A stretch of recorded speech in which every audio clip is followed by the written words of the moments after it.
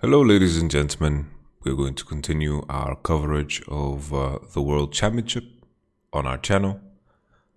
As per usual, everything will be uploaded on the Spotify. I want to say podcast and Spotify. The podcast platforms that you already know about. You can go on Spotify, search of the voice of Yamato. Maybe you can check out Apple Podcasts too. It should be up there. Maybe Google Podcasts. Let me know if there's any application that you're missing it from. Got it, but first you'll have to unlock your device. Man. Great. My phone keeps spying on me. Forgive me. Today was a very eventful day, and before I jump into the games, I wanted to talk about, people look for the wrong pieces of information when they evaluate best of ones. For example, after watching the Suning versus G2 game, I predicted today that Suning would win the game against G2. I think anyone who clearly didn't watch the game, or they're doing it, because they believe in G2's improvement or something that is harder to evaluate. And that I can respect too, I can respect that idea too when it comes to G2 and their potential improvement. Okay, I get that. I'm not saying this to, talk bad about anyone's prediction. But there's some things that are very difficult to replicate in BO1s. For example, today, the game that Team Liquid won against Suning was when Suning really ran it down in draft. If there was a tiebreaker between Team Liquid and Suning, 100% of the time, I would choose Suning to be the victor. Because Suning can replicate a lot of the things they've shown in Best of Ones. Best of Ones come with a lot of dynamics, right? Best of Ones can definitely come with a lot of craziness. We saw that with G2 against Team Liquid. I think some people were very hopeful for Team Liquid after that game, but in all honesty, that game will be very, very tough to replicate. There were certain things that really, really went in their favor in that match, and they were playing against a composition that was very poorly drafted. And this is, of course, something that G2 paid for. They paid for very dearly. They are now not the first place. Because if they beat Team Liquid on that day, they would be 5-1, and Suning would be 4-2, and it would have looked very, very different, right? Even if G2 lost against Suning the second match. But G2 also made a steal. Another good example would be Genji versus Fnatic. I think in that match, Genji showed a lot of qualities that showed to me that they were a better team than Fnatic. Fnatic, that start that they had with the domination of bottom side, is not something that you can always replicate.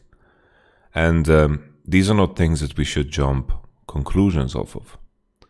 I think a lot of people are in the mindset that, wow, Reckless and Hylissang are better than Ruler and Life. This is something that, that is crazy to jump to as a conclusion from that match that we saw. I rate Reckless and Hylissang very, very highly. Higher than most people, most analysts. But to jump to that conclusion after that match is silly. Very silly. I mentioned as well, Team Liquid, Suning, also a good example. I just wanted to mention this before we hop into the next game, or the first game, which was Team Liquid versus G2. And we knew from the get-go that this game is going to decide a big chunk of the group. Team Liquid with the Camille ban, Lucian ban, Twisted Fate, 3 champions that are good for G2, right? Very good for G2. Caps, Camille, Lucian, that's nothing new. Set first pick, something that can be sent bottom, of course. Volibear Ashe. The moment Volibear is locked here, you know that this is going to go jungle. There's no other way around it. Graves and Lilia is already out, and they're expecting, of course, Team Liquid to not play Nidalee. That was the gamble here. I think Volibear Ashe, it's a fine rotation, not a big deal. Volibear jungle, I think in the context of the junglers that are banned against Team Liquid and how Team Liquid is as a team, I completely, understand it. Team Liquid, Broxa, when Broxa has lanes that are ahead and they can give him a lot of prio and a lot of space, then I think he functions well as a jungler. But in an environment where he needs to be creative and be the ones creating leads, I think he is one of the weakest junglers at a tournament for doing so. I think when Team Liquid had a good level 1 or they had something going on and they had prio and mid and in support, I think Team Liquid were good at controlling the game. I think they showcased that plenty of times. But if they didn't get that nudge, if they didn't get that push, there was nothing there to create that push. And those matches looked very boring and dull and almost dead for Team Liquid. So the Volibear choice, stylistically, it makes sense into a team like Team Liquid. Because I think the way you beat Team Liquid is you make sure that you pressure a lot into bottom side and nothing proactive will happen on the map. I think Core JJ almost single-handedly, well not single-handedly, together with Tactical, Core JJ and Tactical almost got Team Liquid out of the group stage this year. I think his performance was insane. Nevertheless, we go back to the draft. Tactical Kalista, we appreciate it. Syndra, I think Syndra is a bit iffy. I think playing Syndra when you are not that good at 2v2 mid, I think you shouldn't go for it. I think Syndra is a 2v2 mid champion, and I don't like it when Syndra is supposed to play for her jungler or play for other lanes. I think it made a lot more sense in the past, but Syndra, with her nerfs, I think she serves a very specific function. And yeah, the rough part is that there's a Volibear jungle on the enemy team as well, and G2 is going to counterpick. I think the easy choice was Orianna. I think Orianna is the safest blind, and I think in every game state she is going to always be fine. And Jensen is such a big Orianna player. I think if you're looking Syndra, you're looking to 2v2 mid. If you're picking Syndra and you don't 2v2 mid, I think go next fast. And I think this is why we see so many Syndra losses. People are picking Syndra and not 2v2 in mid. And I think with a lot of the Syndra nerfs, you need to be very precise in the way you play Syndra. Syndra doesn't scale as bad as people want to make it out to be. That's something that I can push back on. But it's something like Syndra is being misused quite often. I think a team like Team Liquid, Orianna should be the preference. Echo gets locked in, and Echo is happy to have a Volibear jungle. Echo is not that great if you have a Graves or a Nidalee or a Lilia, a jungler that wants to play for him or herself. Echo needs a jungler that can play for him. Because if Echo gets an advantage, he's going to carry the game. Echo, if he's behind, he's going to solo lose the game. Same thing with LeBlanc. Same thing with a lot of champions. Right now, depending on your jungler, you want to always make sure you have a strong 2v2. Not only strong 2v2, but you want both champions to be on the same page. There's always going to be one party that makes sacrifices and the other party that receives. In the farming jungle meta, if you think of the champions that are very successful, Twisted Fate, can make sacrifices for others. Galio, very good at making sacrifices for others. Set, very good at making sacrifices for others. And then, of course, Lucian, the reason Lucian is so good is because he can, in isolation, get prio against almost anything 1v1 mid. So that's also super important. very few champions win against Lucian from 1 to 5. And that can also give your Evelyn a lot of freedom, because you have Prio there, and it means you can roam around those streets. You can use Lucian to get ahead. And then afterwards, when Lucian begins to fall off in some matchups, he has Manamune to compensate, and he can choose his itemization. Either he can ramp up the snowballing with Blade, or he can ramp up the scaling and take a step back with, of course, Manamune. Well, you get my point.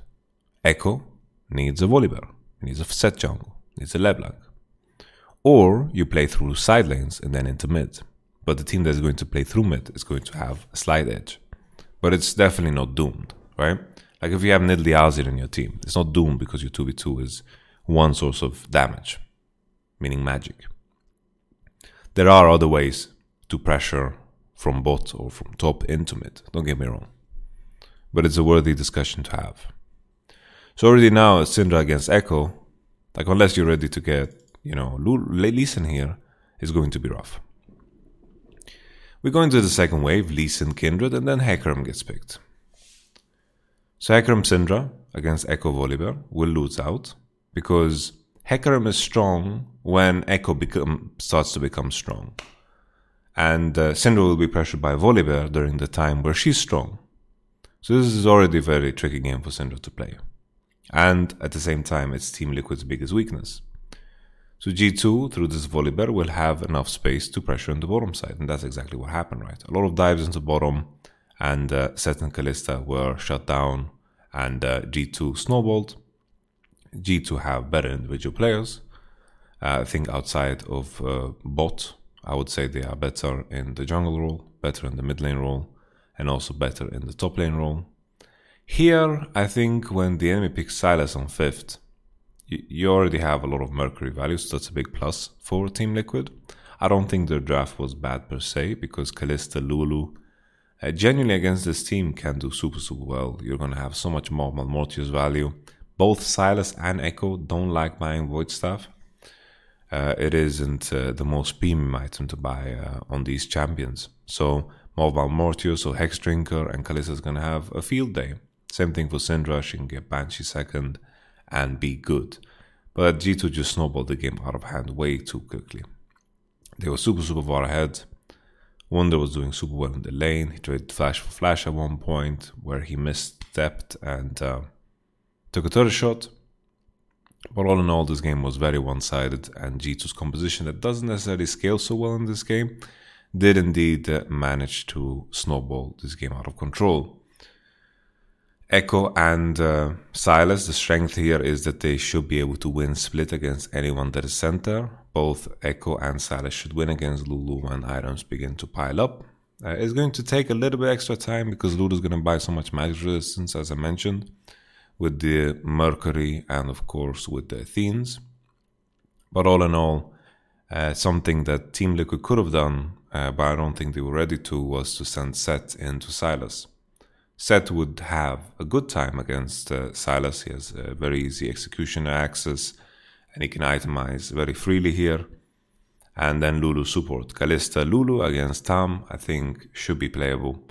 But I think they just want to make sure that Code JJ plays on something proactive. I think that was the idea. And then G2 just showed in this particular match that they are just better. Hecarim was inactive. It was another one of those passive games. I think Boxer couldn't keep up with defending the dives, and G2 just snowballed the game out of control. We move on to the next game. Machi versus Suning.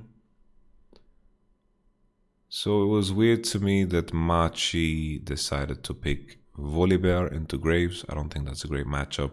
I love the Bard on 3rd. Bard is so good into all 3 already. You're going to get a lot of value.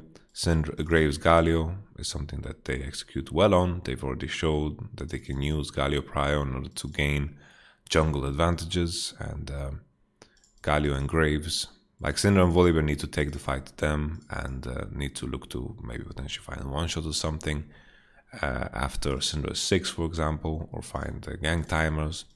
But if Galio gets to play for Prio and play for Graves, it becomes very tricky. Jin gets picked into Ash. I didn't understand the Tahm Kench ban because most of the time here you are very happy to play against Tahm as Bard and potentially Graves. So I didn't understand the Tahm ban. Karma I could understand somewhat, but still kind of weird. And like in different worlds, I would just ban. Like I would be afraid of like Pantheon here. I would be afraid of Pantheon. Wukong ban happened here, so Jay's blind pick becomes very predictable. I thought here they would straight up just go Malphite like everybody else. You have a position where the enemy is pretty AD heavy, and you have 3 champions that are very weak against Malphite because you can't get away from him unless they have flash. So that is a very nice Malphite spot. But Bin, whatever you want to say, locked in Irelia. And there's a skill matchup, but I would say that Irelia is favored. I think you make one mistake with Jason, you're going to pay for it for the rest of the game. I didn't understand why Machi abandoned their idea that they had on the first day. So on the first day, we had Machi versus Team Liquid. And here, time is their friend. They had the volleyball for the early game, and it looked cool. It looked good. I was happy about this. But then they kind of lost their way. Because this was one game where I was like, wow, have I underestimated Machi? But it turns out that I estimated them just right. Suning won this game pretty easily. Bin had a couple of solo kills. There was some ganks that happened on the top side. He traded his life. But this was pretty much in control the entire time, in my opinion, when it came to Suning. G2 versus Machi was a very similar story. Lucian got super far ahead. I think this draft showed that G2 just don't play Evelynn. They went for Lilia. I think any team that knows how to play Evelynn would pick Evelynn here. You have Evelynn, Shen, Lucian. I think it's just a stronger 3 than the Lilia. Orngraves, Orianna, the Holy Trinity. They tried to bring back what they were so good at. This game was a little bit closer than I expected, considering the position the Lucian was in. There were some catches here and there, and Machi actually managed to get 3 dragons, and they were on soul points. But luckily for G2, I don't feel like they were too pressured by it, because it was just a Cloud Soul. Cloud Soul is nice and all, but like an Ocean Soul or even an Infernal Soul would have been so much better. Mountain would have been beautiful too.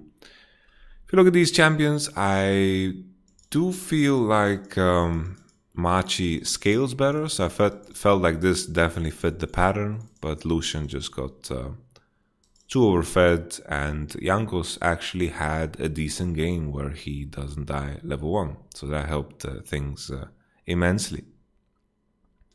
We move on. I think Lucian should just be permaban or red. I think it just gives you too much options. Team Liquid versus Suning was a very strange one. So they're banning top laners, Renekton and Camille Nidalee. I was surprised by the Nidalee ban, but okay. Graves' first pick to deny Broxo, of course. I like that strategy. Set Lilia.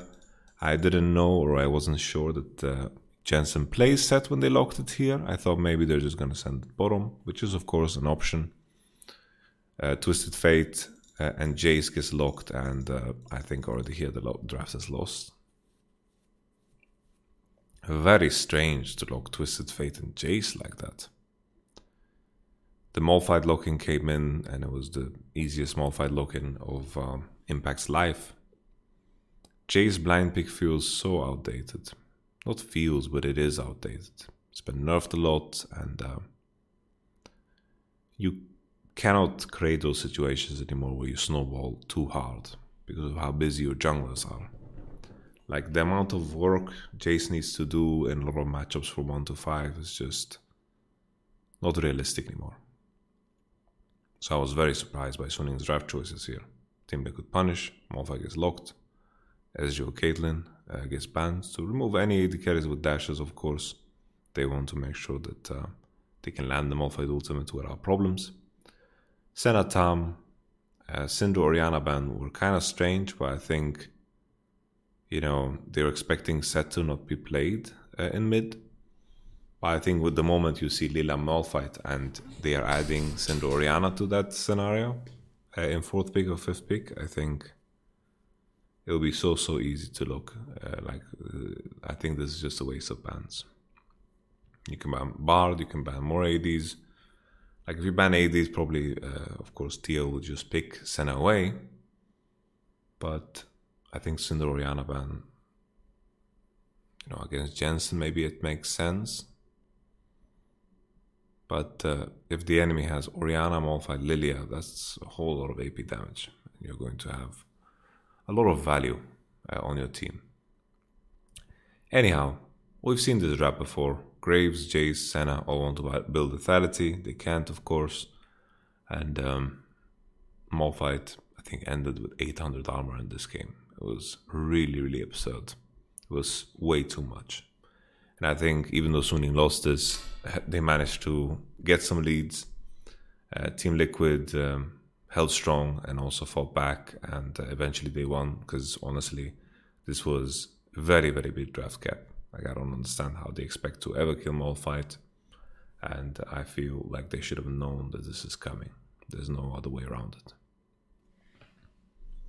Team Liquid versus Machi, I think, was just called JJ smurfing, man. Smurfing. It's Team Liquid, Syndra, Shen, Lilia, which isn't super exciting. I just wanted to mention here that Team Liquid showed a very big weakness, that they don't play Lucian. Maybe the same thing can be said for Suning, but Lucian Graves is very bad. Just, they were not willing to pick Lucian. Like, imagine they went Lucian 5th and they went Bard.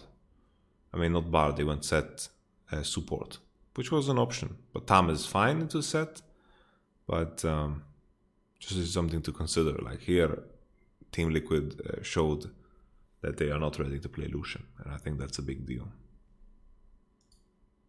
Very big deal.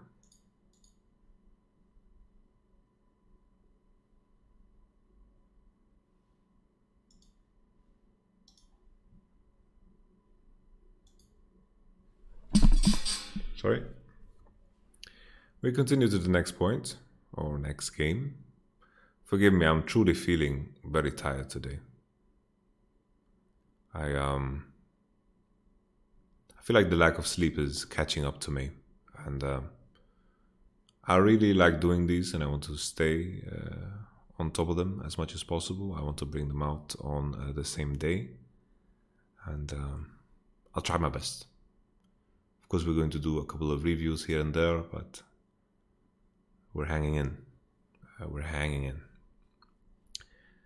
This one was very interesting because they have triple AP first three, right? Syndra, Shen, Lilia, which isn't the most exciting first three. Like, Ornn is going to have a lot of value, Kassadin's going to have value. But this game, Pantheon and Senna, like, what Code JJ did in this game was so beautiful. Unbelievable. He 1v1 the jungle, pressured so much. This was so impressive. They needed 80 damage, and Core JJ provided it. And they started the game from the get-go. Core JJ with Pantheon. This was like the pick that I wanted to see more often from Core JJ. He, like, legit, looking back at this game, Core JJ, like, this was the story of Team Liquid this entire tournament. Core JJ carried so unbelievably hard, man. Core JJ is... I kind of want Core JJ to come back to Korea, man. This man is so good.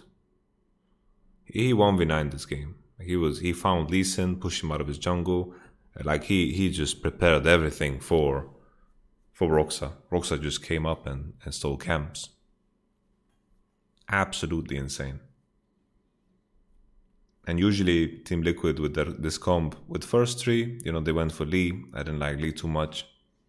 Especially, like, here it was kind of weird. Lily open, Italy open, you go Lee. Anyhow, enemy goes Lilia, triple AP. Shen has mixed damage, sure, but Kalista Caitlyn ban comes in for Machi, targeted at Mr. Team Liquid, and then they went to Bounty on Senna.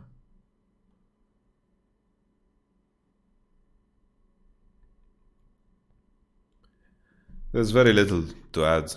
Team Liquid are good when they're ahead. I'll give them that. When they're ahead, they are good. Very precise macro team. That's something that, can't be said about G2. Like G2, they are not as precise as Team Liquid when they're ahead. When Team Liquid ahead, they stay ahead. I think that's something that should be celebrated. Team Liquid against G2, when they invaded, got the lead.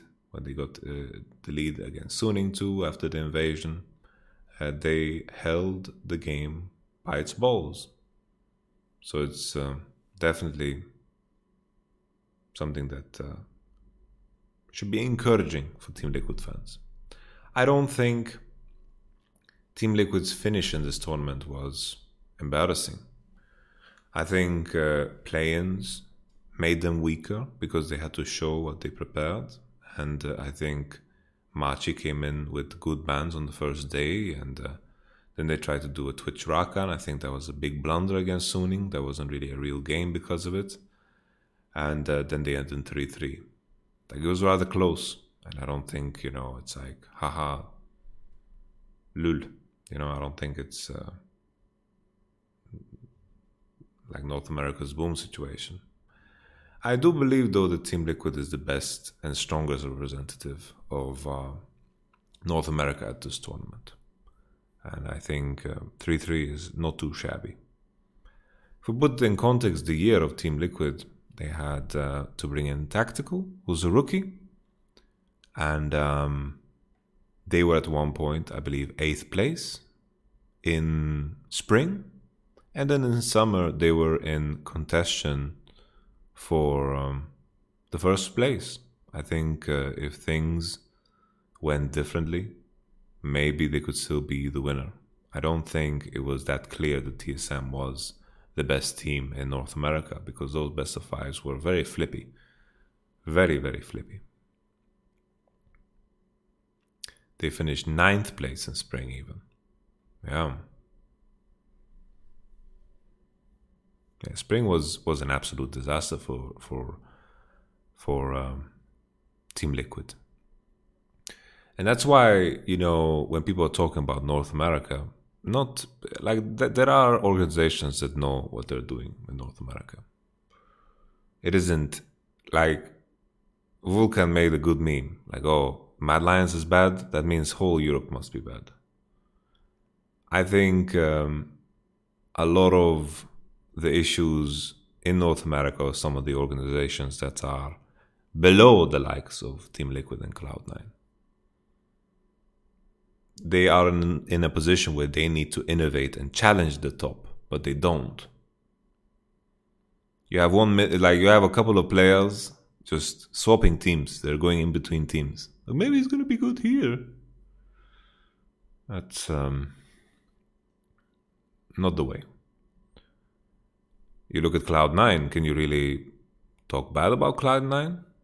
They had a rough year this year, of course, after the start of spring. But they brought up a lot of NA players, and they've done well at Worlds, together with Reaper.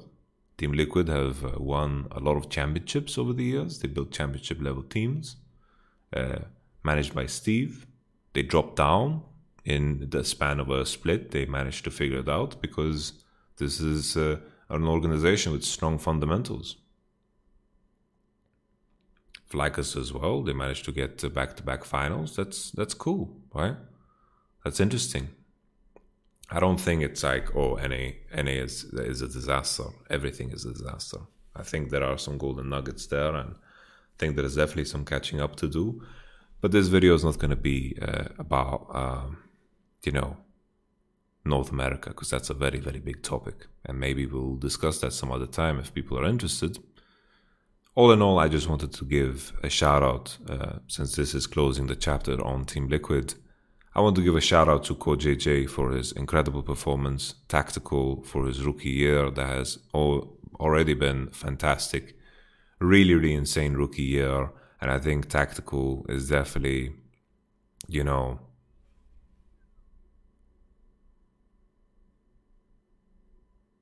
a reason and a motivation for teams to explore players that have that potential instead of recycling the same old names that will never kick the top players from their throne. When I say top players that are within the region, like X-Smithy was around for the longest time, right? We have Jensen, we have Björksen, we have Double Lift. You know, they are good in their own way, right? But they get to face the same names over and over again. They're like, yeah, this guy beat him last year, and I have to play him again. He's wearing a different jersey, but I don't care. I know for a fact that I'm better than him. Right? It's like the same circle of players are winning the championships over and over again. And I don't blame them, right? Can you blame some of these orgs, right? You can't.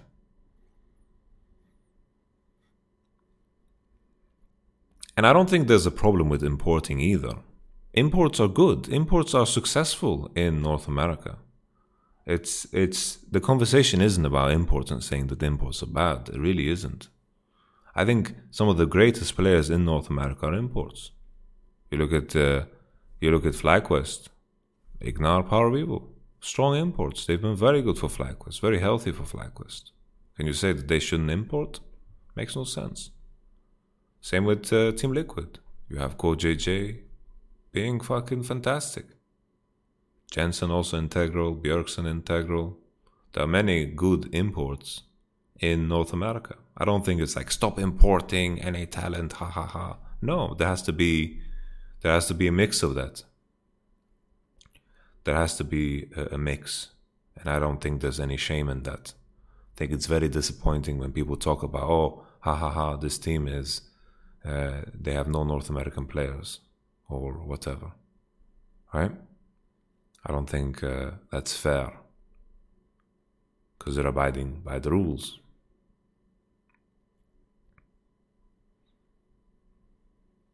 But when you look at some of the importing that has been done by some teams, it is just a tragedy. Like the level of scouting and the level of coaching staffs and management.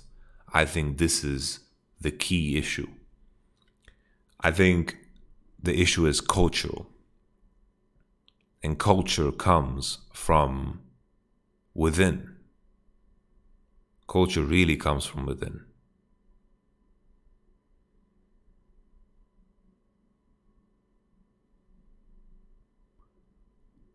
The staff and the management sets the culture.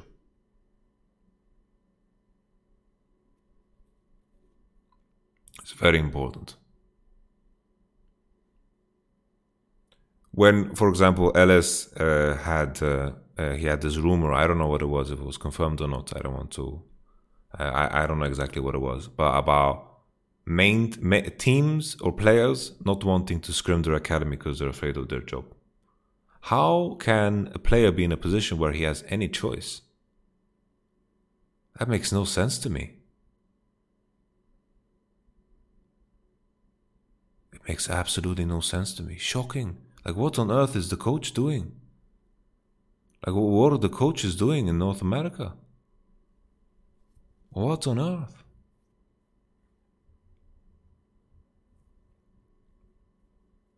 If that's true, it's nuts to me. It's like if the players are running if the players are running the teams, my goodness, that's terrible. Like if I coach in North America, how this is the culture within the team is the number one thing.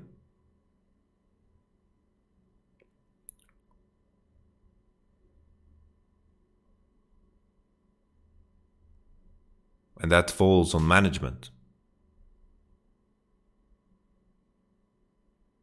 Players have one job, and that is to play the game, right? They need to be, and there is a lot of pieces to this: being a good teammate, that's being a better player, and so forth.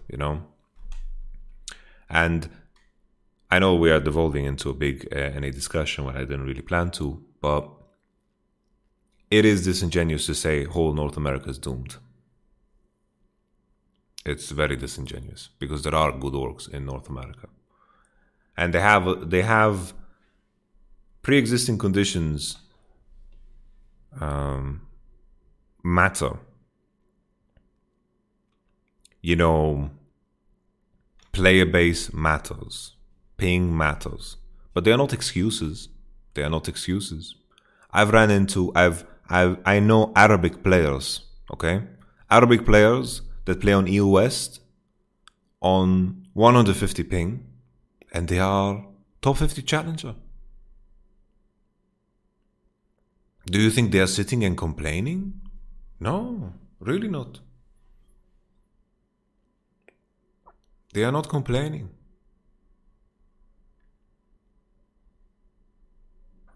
There are players from Latin America that are playing on NA server that are high rank.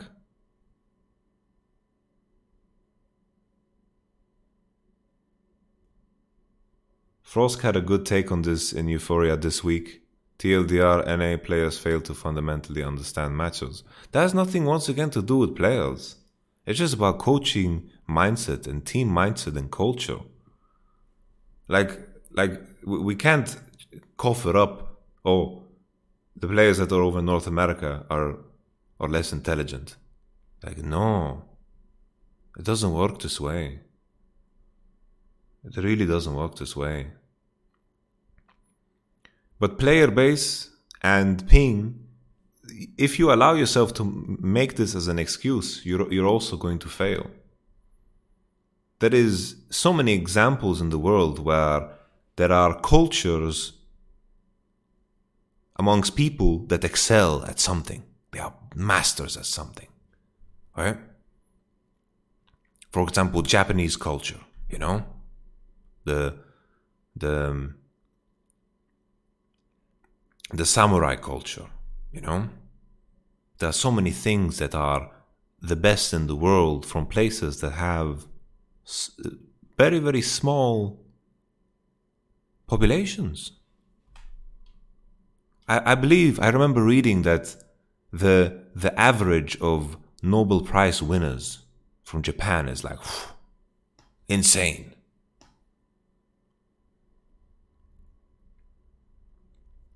Population is a factor, but I think there are other factors that you can affect. Because population is we're not at that point in time. We are very, very far from that point in time where every single variable is optimized. Japan has 120 million people though, yes. But I understand that they have more Nobel Prize winners on average than, for example, a country with 2 billion people.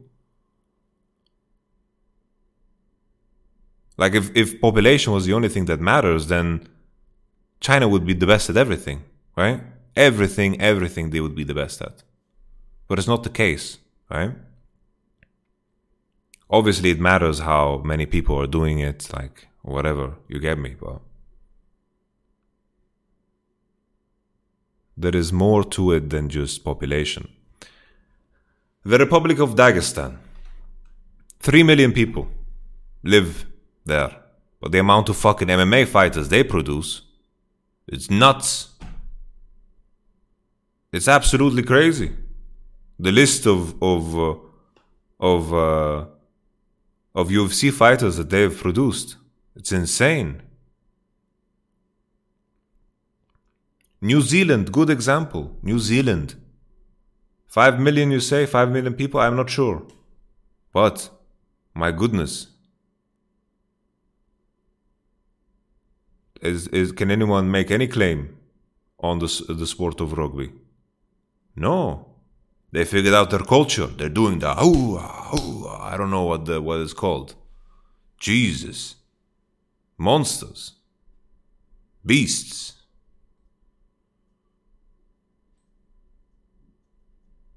The haka. Yes.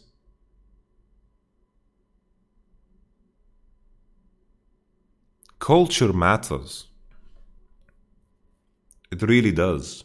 And if you don't take the responsibility upon yourself within an organization to create a good culture, then if you sit there and blame your players, or if players get blamed, this is a joke to me. This is a very big joke to me. It's insulting to me. Very insulting. What are you doing?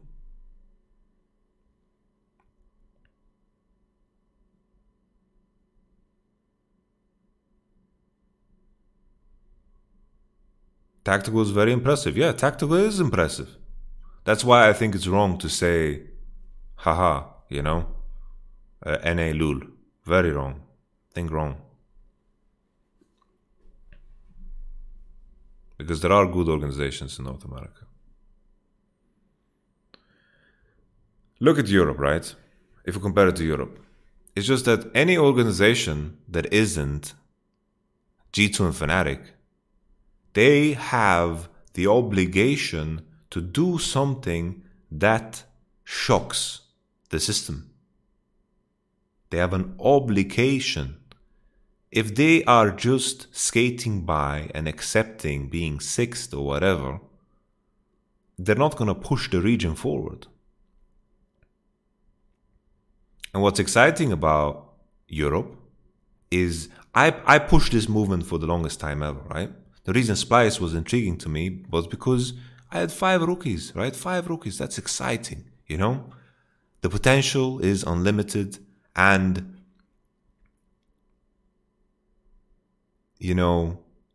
what it came down to was I believed in these players to fulfill a potential, right? Same with Vitality. I brought in 3 rookies, Gilius, and finally, of course, I kept Kawoshard. I saw these 3 players have a higher potential than any of the names that I could recognize that were free agents at the time. Should I get the players that have lost against the top players over and over again? Or should I take a risk and add to the ecosystem something positive?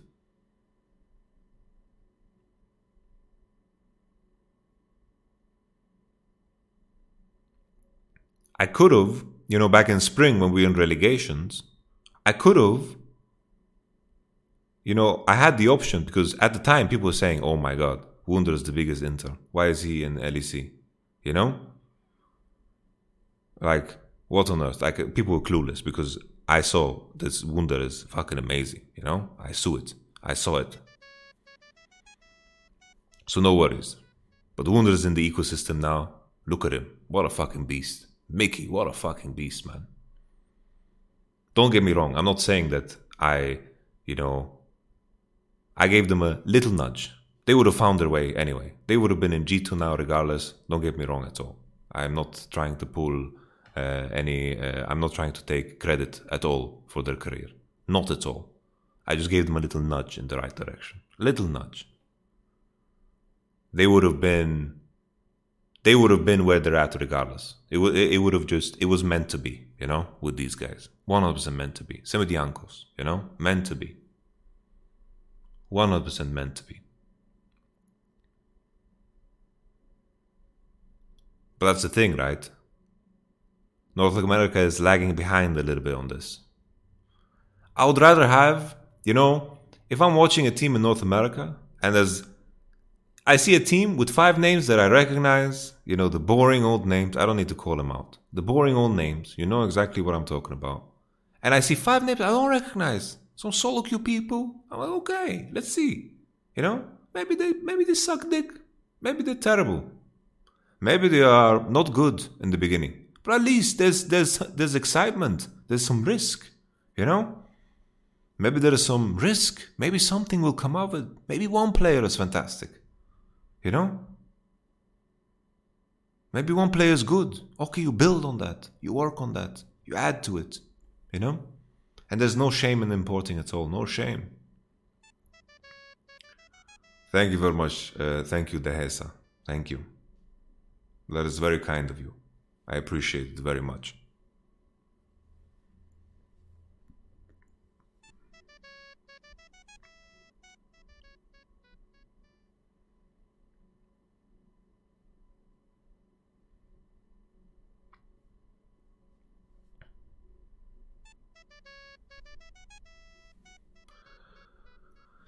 Well, Korea have a very big advantage in the Korea has an advantage is because the culture in Korea already promotes discipline. That is really broken. None of my players, I have 15 players, none of them have a problem with discipline. In Europe, it's the contrary. In Europe, it's also a challenge just to teach discipline, the meaning of discipline, the importance of discipline.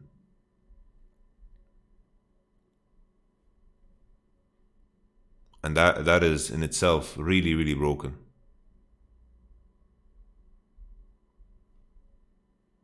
And now, the organizations within Korea have been around for a long time as well.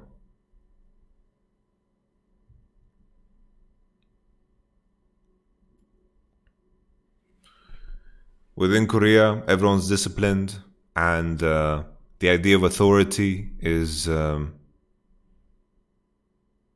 ingrained in the culture.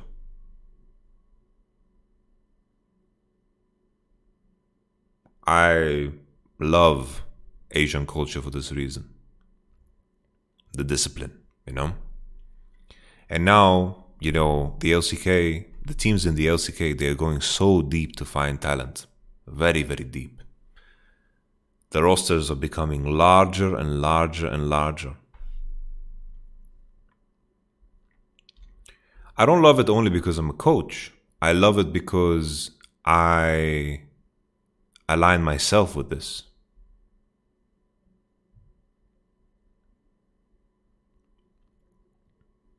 The only issue that I ran into was with players within Sandbox. An issue we had was that they are not necessarily speaking their mind when they should. They're not forming their own thoughts. They're waiting for commands and then they will act.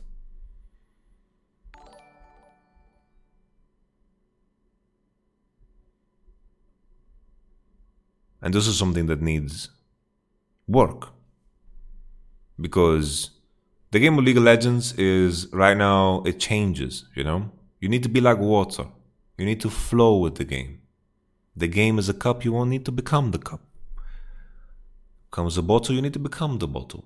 You can't come in stiff as ice, Because if something happens that you're not prepared for, you need to be able to adapt. And this is where your own thoughts and your own mind, you need to be like water.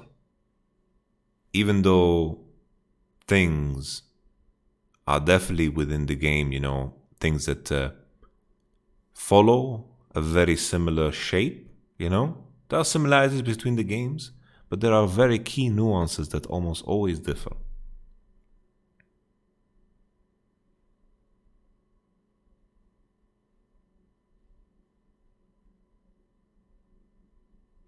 And this is what I see within Damwon now.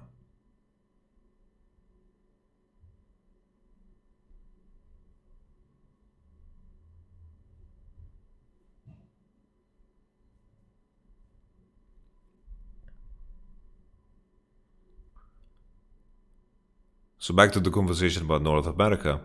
There are organizations in North America that have an obligation to challenge. They have an obligation to use their academy system right.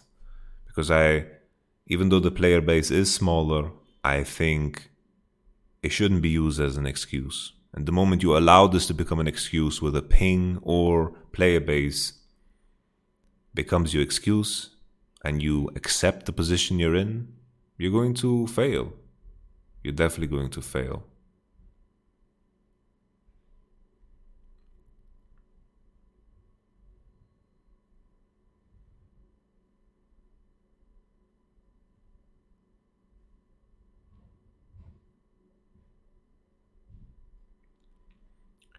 It really is like the teams that are at Worlds, like the teams that managed to get to Worlds, TSM, FlyQuest, Team Liquid, don't belong in the conversation of the criticism towards NA.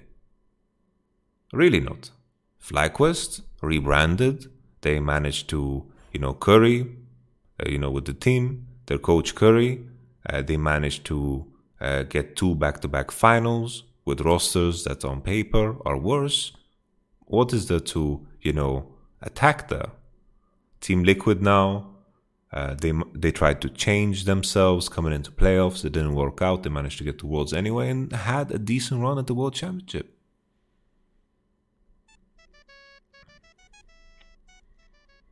Like Team Liquid getting 3-3, and today they played well, it is something to be happy about in terms of how they played.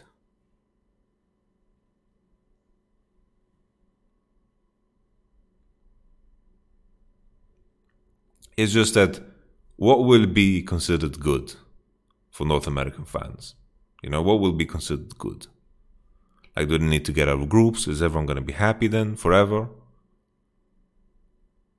Do they need to win worlds? Is everyone going to be happy then? Like, what is good? Good gameplay. Well, Team Liquid showed some good gameplay. They did.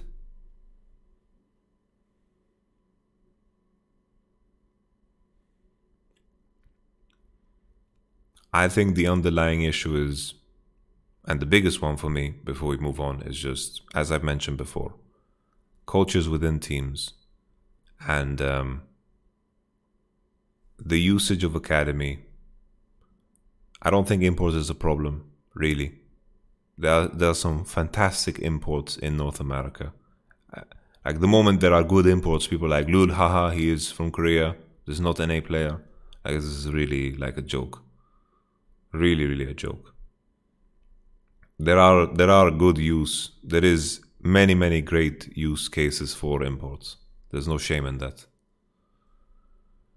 But the organizations below these organizations that win time and time again have to challenge everything. Every year for G2 and Fnatic, there's someone else trying to creep in, right? That's the beauty of Europe. This year it was Mad Lions. Of course, they fell flat. There was Rogue. They were trying to challenge it, right? With refreshing new faces. This was a rookie year for Mad Lions. Rogue also have a bunch of rookies, right?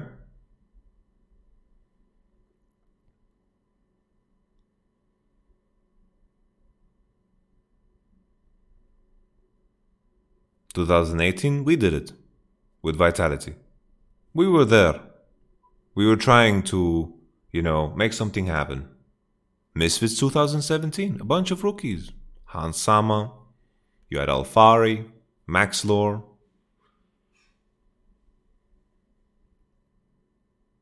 They were pressing. They beat Fnatic in the best of 5. Splice 2016, we were 5 rookies. We got to the finals against G2. We won 3-1, but it required G2 to, do some things different. Still, G2 and Fnatic have kept winning, right? They have kept winning.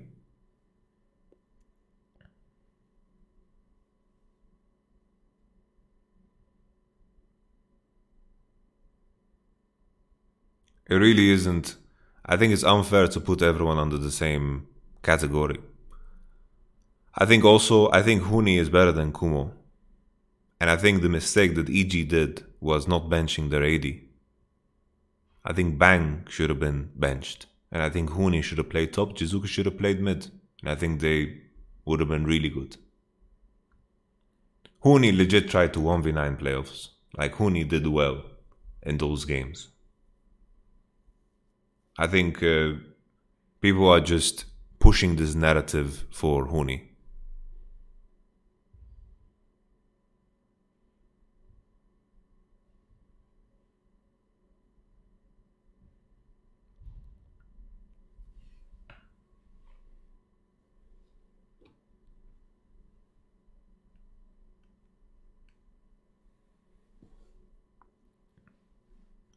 Anyhow,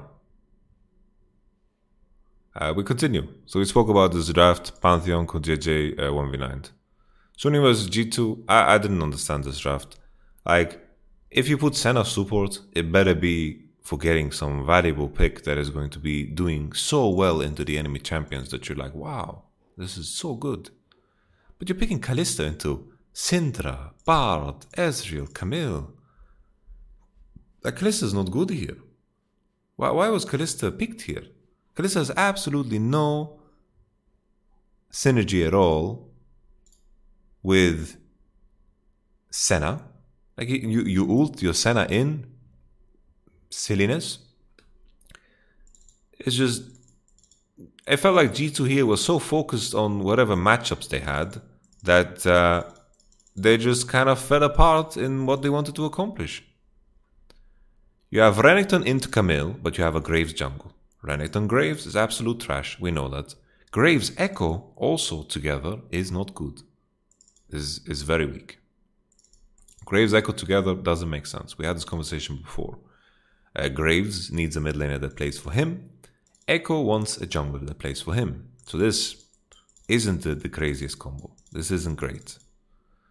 Bin went for Omnistone and Ignite. And I can't say I know too much about Omnistone Camille. I don't. So don't ask me about that one. Sorry. But Ignite, my theory is that you have SoFM in the jungle. Graves doesn't have time in this game to go top. Doesn't have time. So he's just going. He knows his matchup top will be very isolated. Graves Renekton 2v2 doesn't exist. If Graves goes top to spend time, Jarvan's going to take over the map. It just isn't worth it.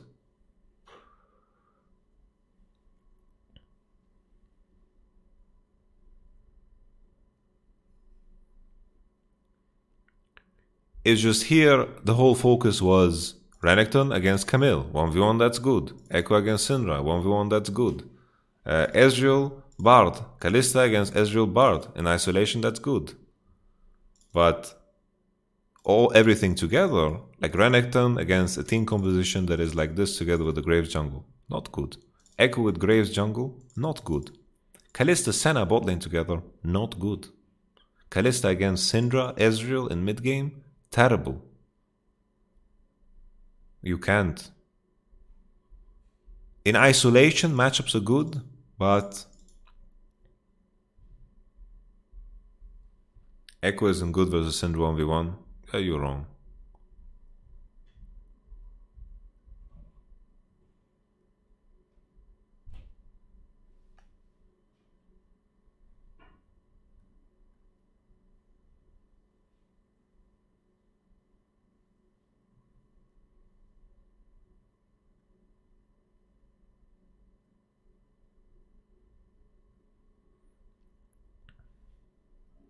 Point is, I think coming into this match, I already felt like Suning was a better team. Like this wasn't by any stretch of the imagination a perfect game, but it didn't feel like Suning were under any type of heavy pressure throughout this game. They managed to snag some kills on Renekton. Renekton TP'd, Camille stayed top, and there was a lot of things that went in Suning's favor. G2 fought back a little bit, but then it was completely out of hand. Completely out of hand. I think, G2 won against Suning, but even that game was such a fucking steal. That was a crazy steal of a game, and Suning gave away that win. So in my eyes,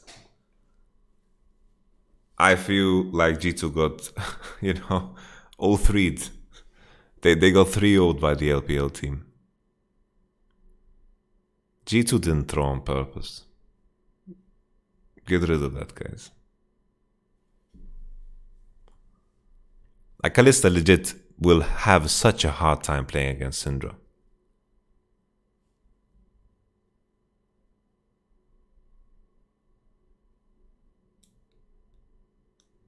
it's so hard to play Kalista against this team. And then what are you gonna do? Throw Senna into the enemy like a kebab? It doesn't work, man. I didn't like this draft at all from Red side. I was just like, this Jarvan pick was so weird too, man. This Jarvan was really strange. I didn't understand this. I was very surprised by Jarvan. Like picking Jarvan into Echo, Renekton, Graves. Like what on earth, man? It's so weird. But SoFM is just wild. Like I know that SOFM is a really good Jarvan. Jarvan synergizes well with Camille. Why? Why do they synergize well, my friend? Because they have an ultimate that have the same shape. Is that why they synergize well? They don't.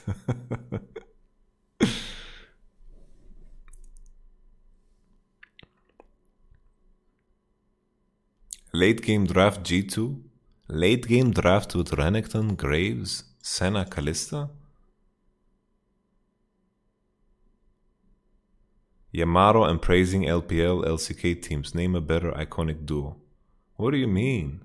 Last year I was on G2 hype train. And I predicted G2 to take it all the way. I predicted them to win MSI. I thought they were going to take the final two after beating T1 and beating Damwon. It's really. I'm trying to be as unbiased as possible. And I think coming into the quarterfinals, I don't think there's any matchup that G2 is going to have that makes them favored.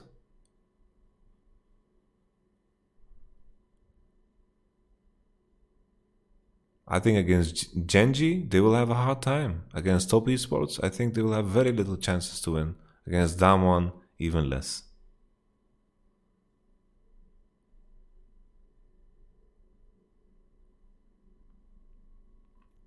How do you like Kindred here?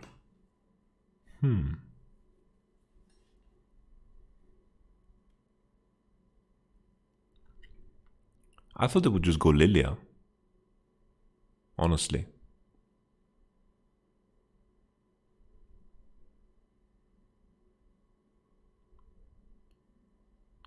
I like what I've seen from Genji so far, but the problem with Genji is they're suffering from health issues. Like how am I supposed to judge that? I feel so bad for Ruler. Very bad for Ruler. And then finally we had this game.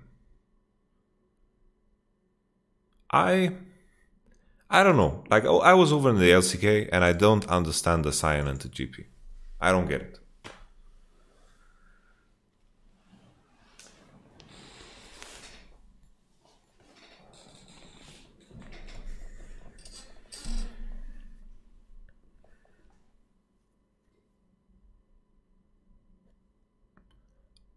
Like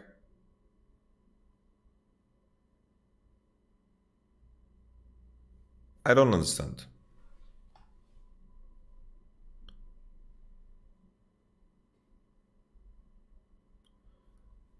Like Syndra, I think Syndra just needs to be put in a situation where she has a good 2v2. I think there are too many matchups where if you find the right counter that with time you're going to have a problem.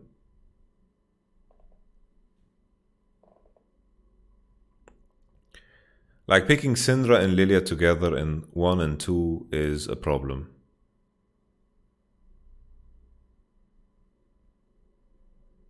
Like Syndra, Lilia, 1, 2, like you have Echo, Akali, you have good options to pick into it. You buy Mercury and Syndra will not recover.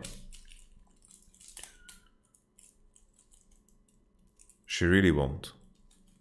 She will have a very, very hard time to recover. The moment she gets Mercury, it's super, super hard. I think Syndra, Lilia, not good to pick together.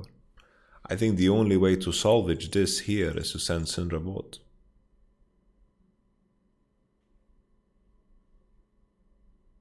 Syndra bot, set mid, Lilia. That would make sense to me.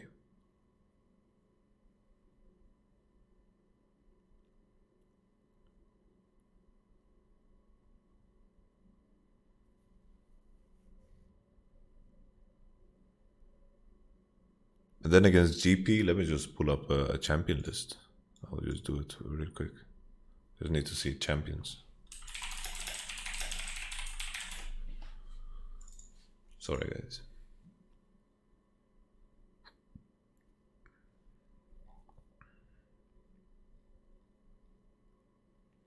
Camille banned, Lucian banned. Maybe doesn't want to play Jace, I don't know. Like you play Jace here. I don't think Renekton is bad either. Like you have the Lilia jungle, so I don't think Renekton is bad. I think Renekton is better than Sion, as far as I know. Wukong. I don't know. Like Sion is not something that I saw in like no one played. There was not a single Sion game at all. People really judge G2 based on best of one. The thing is, G-Spotted 66, is that there's a lot of nuance you can take away. A lot of nuance that you can take away.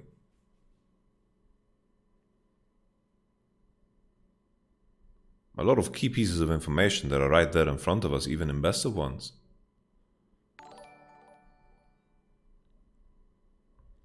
For example, G2 last year at Worlds, the first game they played against Griffin, they smashed their face in very, very convincing fashion.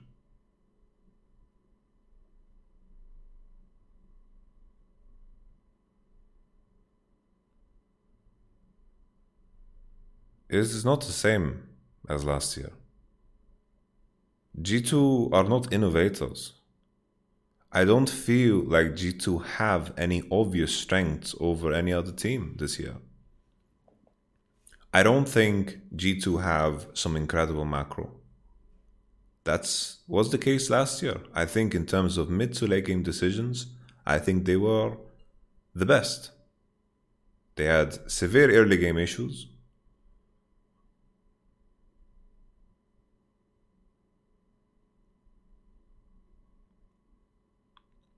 And they were innovators. When they won MSI, they were ahead of their time. And don't get me wrong, I think G2, right now, Mickey, very, very good individual performance. Very fucking good individual performance. Cabs, also good individual performance. Wunder, also very good individual performance. But Suning, five players, really good individual performance. It's not enough. You know? It's not enough. Suning individual, crazy good. Really, really good.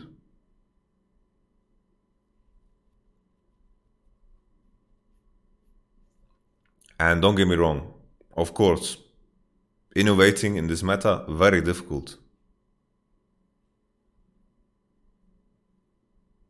Very, very hard. I'm not blaming G2 for that.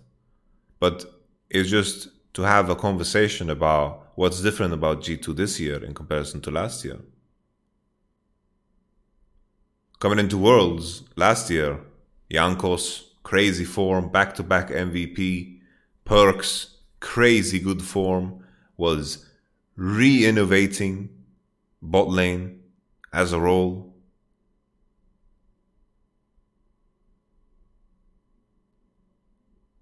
Like he was changing bot lane.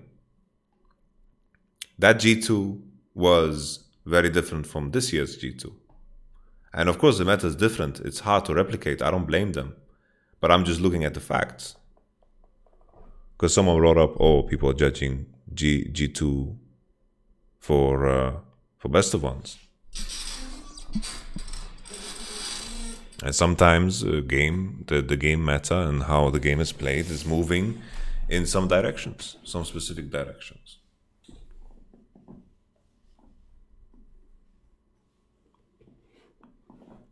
Jankos is still good, don't get me wrong. But the level of individual players at the World Championship is really high.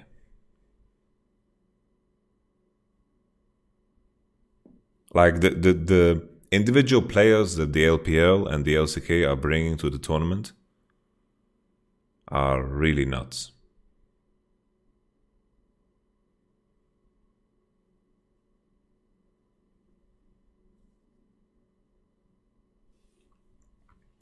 And you need more than that.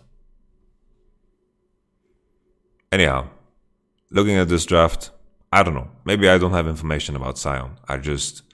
I'm not too excited about it. And people asking about Caps' performance. Like on paper, I don't recall. I have to review it. We're going to review it on this channel. And we're going to go through it the game very carefully. But Syndra Lilia against Akali is already a bad idea, in my opinion. Malphite is better. Malphite is very bad against GP. You don't want it. Jankos just needs to start ganking more. The thing is, if you make comments like that, no offense, you obviously have no clue. And that's okay. But recognize that you have no clue. And that's okay. You can begin to learn more then.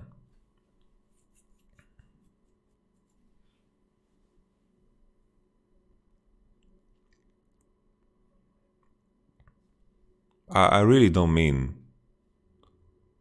to be offensive. I don't know what happened in Caps' lane. I don't know. I didn't watch it as carefully as I could have. So we're going to review that. So let's leave those Caps questions for later. But I thought this draft from Blue Side was wonky, but I'm not a believer in Sion, and then Akali matchup into Lilia Syndra is so easy to deal with.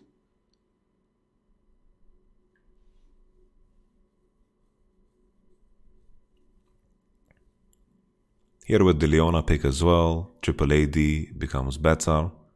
Triple AD becomes a lot better. Leona is... Like, you count Leona as an AP champion. So it's like... This draft here has a lot of flexibility in terms of how they want to approach the game.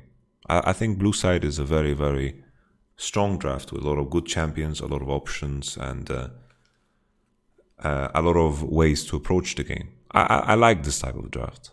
On first glance it might look weird, but then in contrast to what they're against, it looks super good. I just thought here, Syndra bot, set mid, I thought that was the plan, or set top. Sion was locked here, I thought maybe they're gonna go Jace. I thought Jace, set mid, Syndra bot, support 5th, and then I thought, wow, this is looking impressive.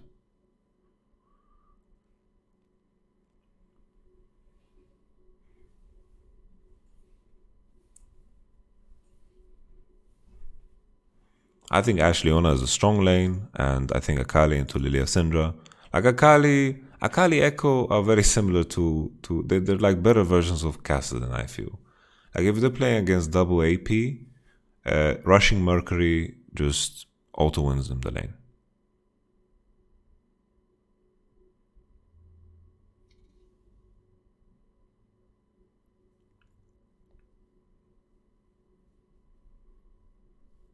But if we look at individual synergies, like the biggest question mark is of course Graves versus Akali. But I think Ashe Leona is winning enough for Graves to have an avenue to play through. AP bot lanes are very, very bad. Guys, I am willing to trust the fact that if mages bot were good, Perks would play them. I don't think... Like, I am smart enough to know that on this topic, Perks knows a lot better. Like, you guys genuinely believe that if AP bot lane were good, that Perks wouldn't play them. That you're sitting at home in your chair and you believe that you know better than Perks on this topic. The arguments against AP bot is AP heavy comps are bad and there's not a lot of AD options in mid. There's not a lot of AD options in jungle either. AP junglers are really OP right now because of the strength of the AP jungle item.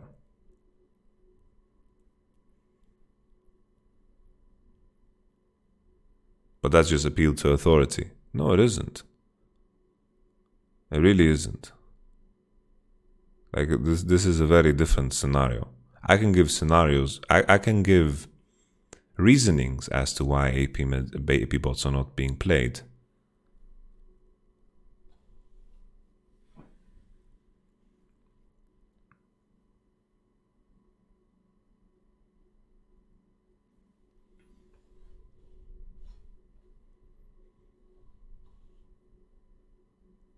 I already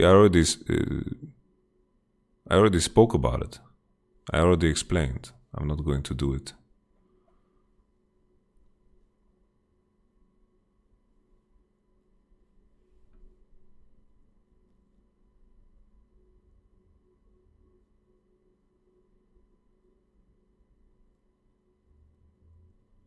Anyhow, the group has been summarized, right?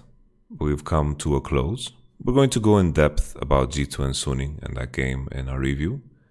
G2 coming into the best of fives, I don't think they look as strong as last year. I think Mickey is performing out of his mind. But even in his group alone, he had 2 other supports that were performing really well. Sword Art did well, in my opinion. Core JJ did super well.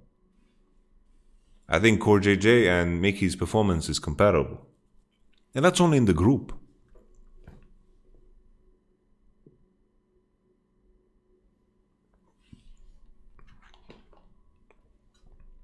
And then there's the reason I'm bringing this up is Mickey performing really, really well isn't enough. You know, there's a limit to how well a single player can perform. Hilly-sang also is performing out of his mind.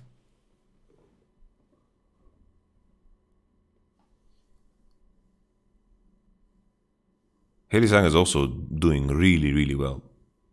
Hilly-sang is support gapping many of the games that they played so far. Against TSM, what he did to Biofrost was illegal, man. Criminal what he did to him.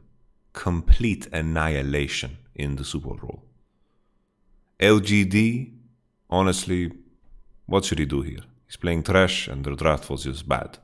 So, what on earth? Against Genji, I think it speaks for itself. Speaks for itself.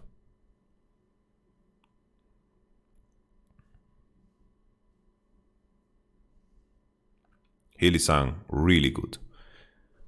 What I was trying to say is, Wunder performing really, really good.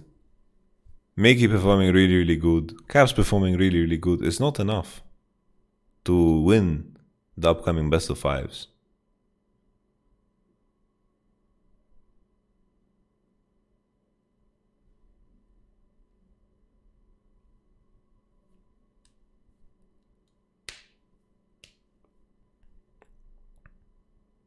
And this is what makes me worried. Because G2 have clear issues. They have things to catch up on when it comes to the current meta. I don't think it's fair to point to a single player. Because the way you play the current jungle meta, you need to do it as a unit. And the tricky thing for G2 is that they practice a specific way the entire year. They were like, we're going to figure out 2v2 mid, we're going to become really, really good at it. We're going to be good at ganking mid, we're going to be good at snowballing mid. They're very good at it. But now it's like, it's not so useful.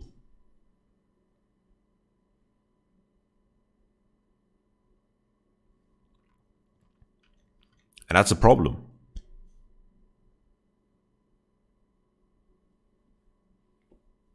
The level 1 issues, solvable, no problem. I don't think G2 is going to have an issue when it comes to this. I do believe that G2 is going to perform better, but how much better? That's the thing. That's the worry. Because now, even in the best of ones, in the past, I could see things that inspired me to believe in them to beat some of the strongest team at the tournament. I don't think they have something that makes them that much better macro-wise than Damwon or Genji or Top Esports. And these are most likely the 3 teams they're going to face.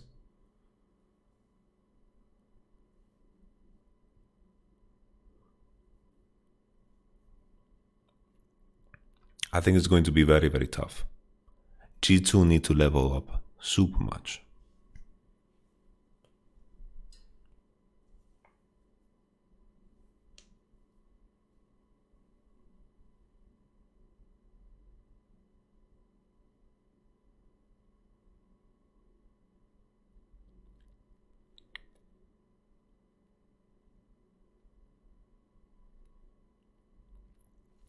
It's funny because Fnatic is the exact opposite, right? Fnatic was saved by the meta change. They were trying to play this meta when no one else could. They were trying to push for the graves when no one else, when it just wasn't in style.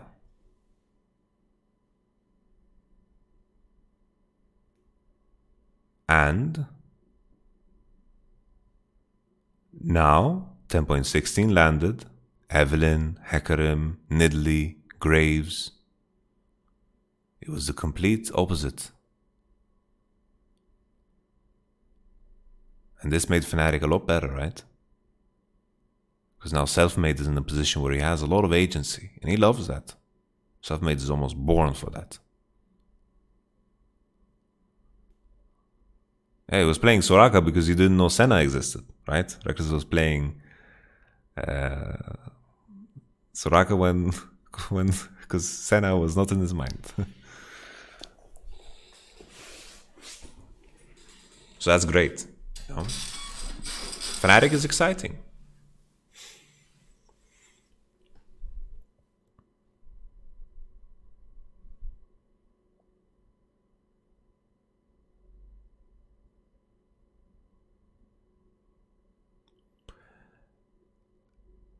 Yeah, in terms of figuring out the meta, like when we talk, I just brought up Fnatic because someone else was mentioning Fnatic. In terms of meta, honestly, the LCK and the LPL were far ahead this summer. And I know, of course, I might come across as biased because I was scrimming in that region, but I was very surprised to see that there is no... Like, Nidalee was a very big deal over here. And DRX and Genji, T1 and Damwon were playing Nidalee. Like, Nidalee set was a thing for the longest time. Pantheon was a support for the longest time. Ashe was the strongest AD carry for the longest time.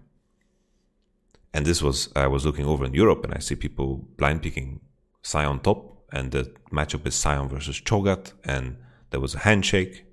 And then it was just like Drake fights, and that's it. Like, I was looking in contrast to what we were doing in the LCK to Europe, and I was a bit shocked.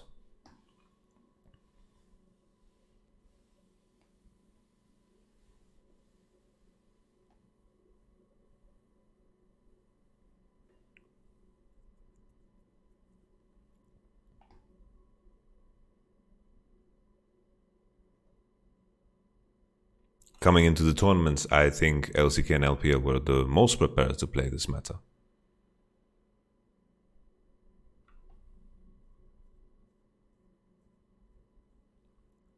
Anyhow, G2, I think they're going to have a hard time against a Genji. And I think, obviously, they have the highest chance of beating a Genji. Because I think Genji still have some flaws and they can definitely stumble over themselves, whether it's preparation or it's some of the issues they showed in, of course, the LCK. But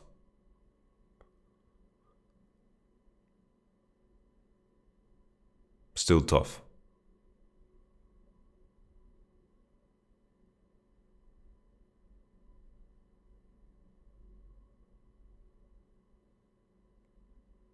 If we look at Suning, the first seed, I think some of the issues they showed in 2 G2 matches was they couldn't finish properly with leads. Like, they had massive leads. The game should have been over, done and dusted, and they managed to make one game into a lose and one game into should have been lose, but Gangplank just smurfed it in the game that you have on your screen.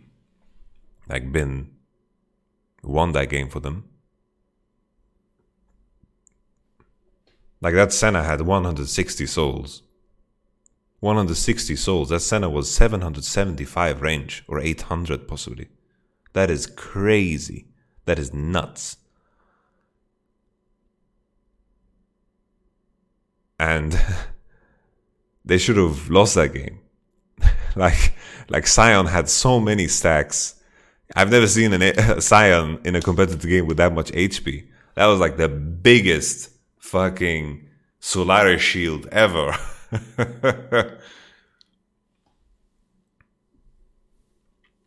Crazy, man.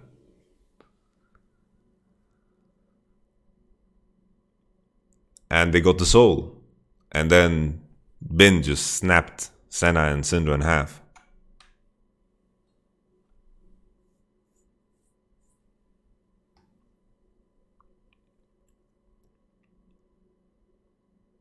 So of course, I agreed Suning had some problems closing out games.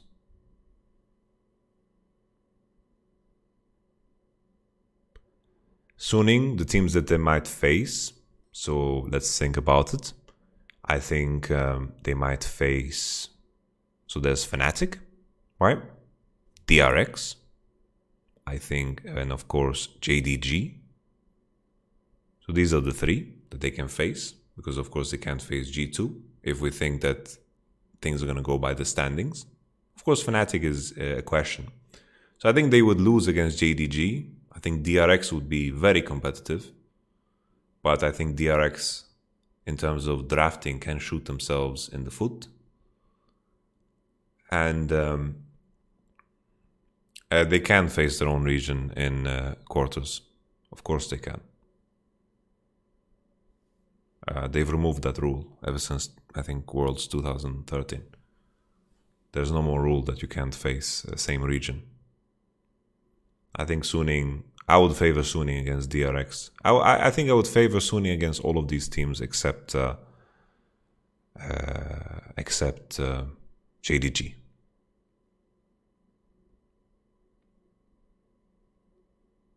I think it doesn't take a genius to see that Suning had problems closing out the games. Because I do believe that the most difficult aspects of the game and the aspects of the game that are the most easy to replicate, I think Suning did better in every one of these aspects in comparison to G2.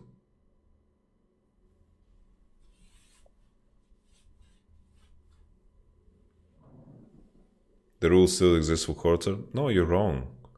We've had so many quarters where their own region beats their own region. Like, why are you so confidently wrong? That's so sad. Like, I don't get it. Why?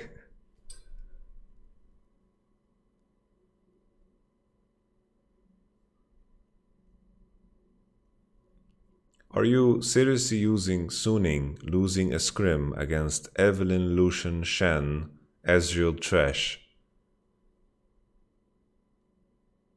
One scrim. Are you using that to say that Fnatic should win against Suning? Jesus, man. Yeah. He's definitely a flat earther. That's great. Well, we have a lot of games still. Tomorrow, coming into the next day, which is, of course, this group. I think PSG is going to go 0-6. I think Rogue is not going to do any damage to JDG. I'm looking at JDG versus Damwon. I think it's only natural that I favor Damwon in this matchup. I think it goes without saying they've just performed better and more consistent. But I don't think we should completely count out the idea of JDG winning, because it's the nature of best of ones. Best of 5, I would probably easily predict Damwon at this point, at this level of the tournament. But JDG is a dangerous team that can definitely take and run away with games. Something goes right for them, and then all of a sudden Damwon will be on the back foot, and JDG will not let you recover. And I think JDG still can take games over Damwon. I think this is going to be a very, very exciting match. this is like the only game that is worth waking up for, because I think everything else would be so fucking one-sided. Rogue against PSG, JDG versus PSG, Dama versus anyone else is going to be so one-sided. So there's nothing really to talk about when it comes to day 6. I think this is done and settled. This is just not a fun topic. Well, we covered a lot of various ideas and drafts, and we talked about G2. I'm worried about G2. I hope, of course, that they bounce back. I don't know what their approach should be, but from what I see outside, this is only from seeing outside. I don't have the scrim information, and of course G2 that have the information about each other, they're going to be taking their best decisions. But I would look at who are the strongest performers in the team and really build drafts around them. Like, this is the point in time in the tournament where you need to be honest with yourself, because I don't know how much you can learn and improve within a week's time.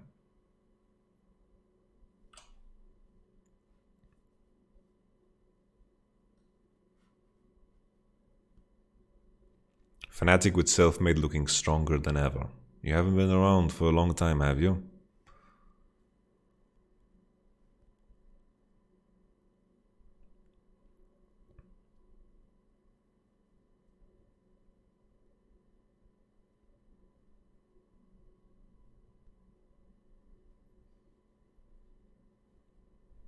I think that game against Selfmade said he is the best EU jungler in the interview. Yeah, he is. He definitely is.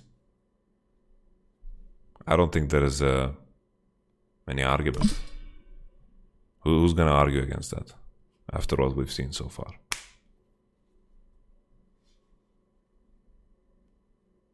Anyhow, I think that's a good place to round off the video. This was a summary that was 1 hour and 30 minutes.